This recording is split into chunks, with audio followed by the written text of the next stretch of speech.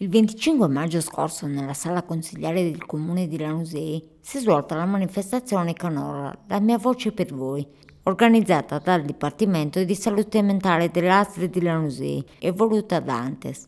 Gli ospiti e gli operatori delle case famiglie di Lanusei, Arzana e Ardali, in collaborazione con il coro polifonico di Arzana, hanno interpretato i più famosi brani della tradizione sarda, da Deus ti salvet Maria a Nanne Dumeu, fino a concludere con una splendida Non poter riposare, cantata in coro anche dal pubblico che ha riempito la sala. Giuseppina Fadda, maestro del coro polifonico di Arzana, che ha messo a disposizione le sue voci e alcuni musicisti, ci racconta come ha vissuto questa giornata.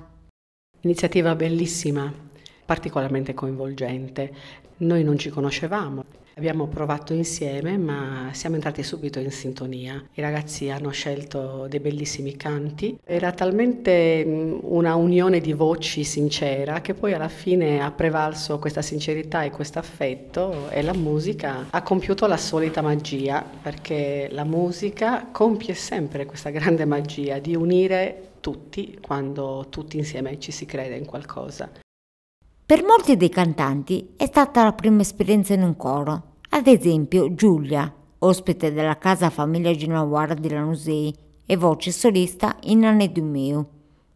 Non ero mai apparsa così al pubblico da sola e invece sono riuscita a vincere me stessa.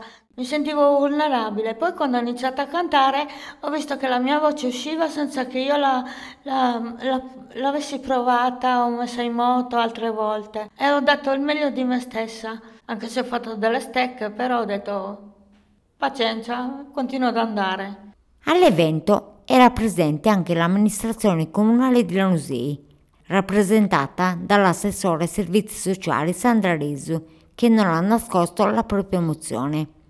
È stata un'iniziativa bellissima e mi ha commosso profondamente vedere tante persone che cantavano assieme in coro delle vecchie canzoni della tradizione sarda, ed ero curiosa di vedere come due gruppi che non avevano sicuramente avuto esperienza per lungo tempo di cantare assieme si siano amalgamati.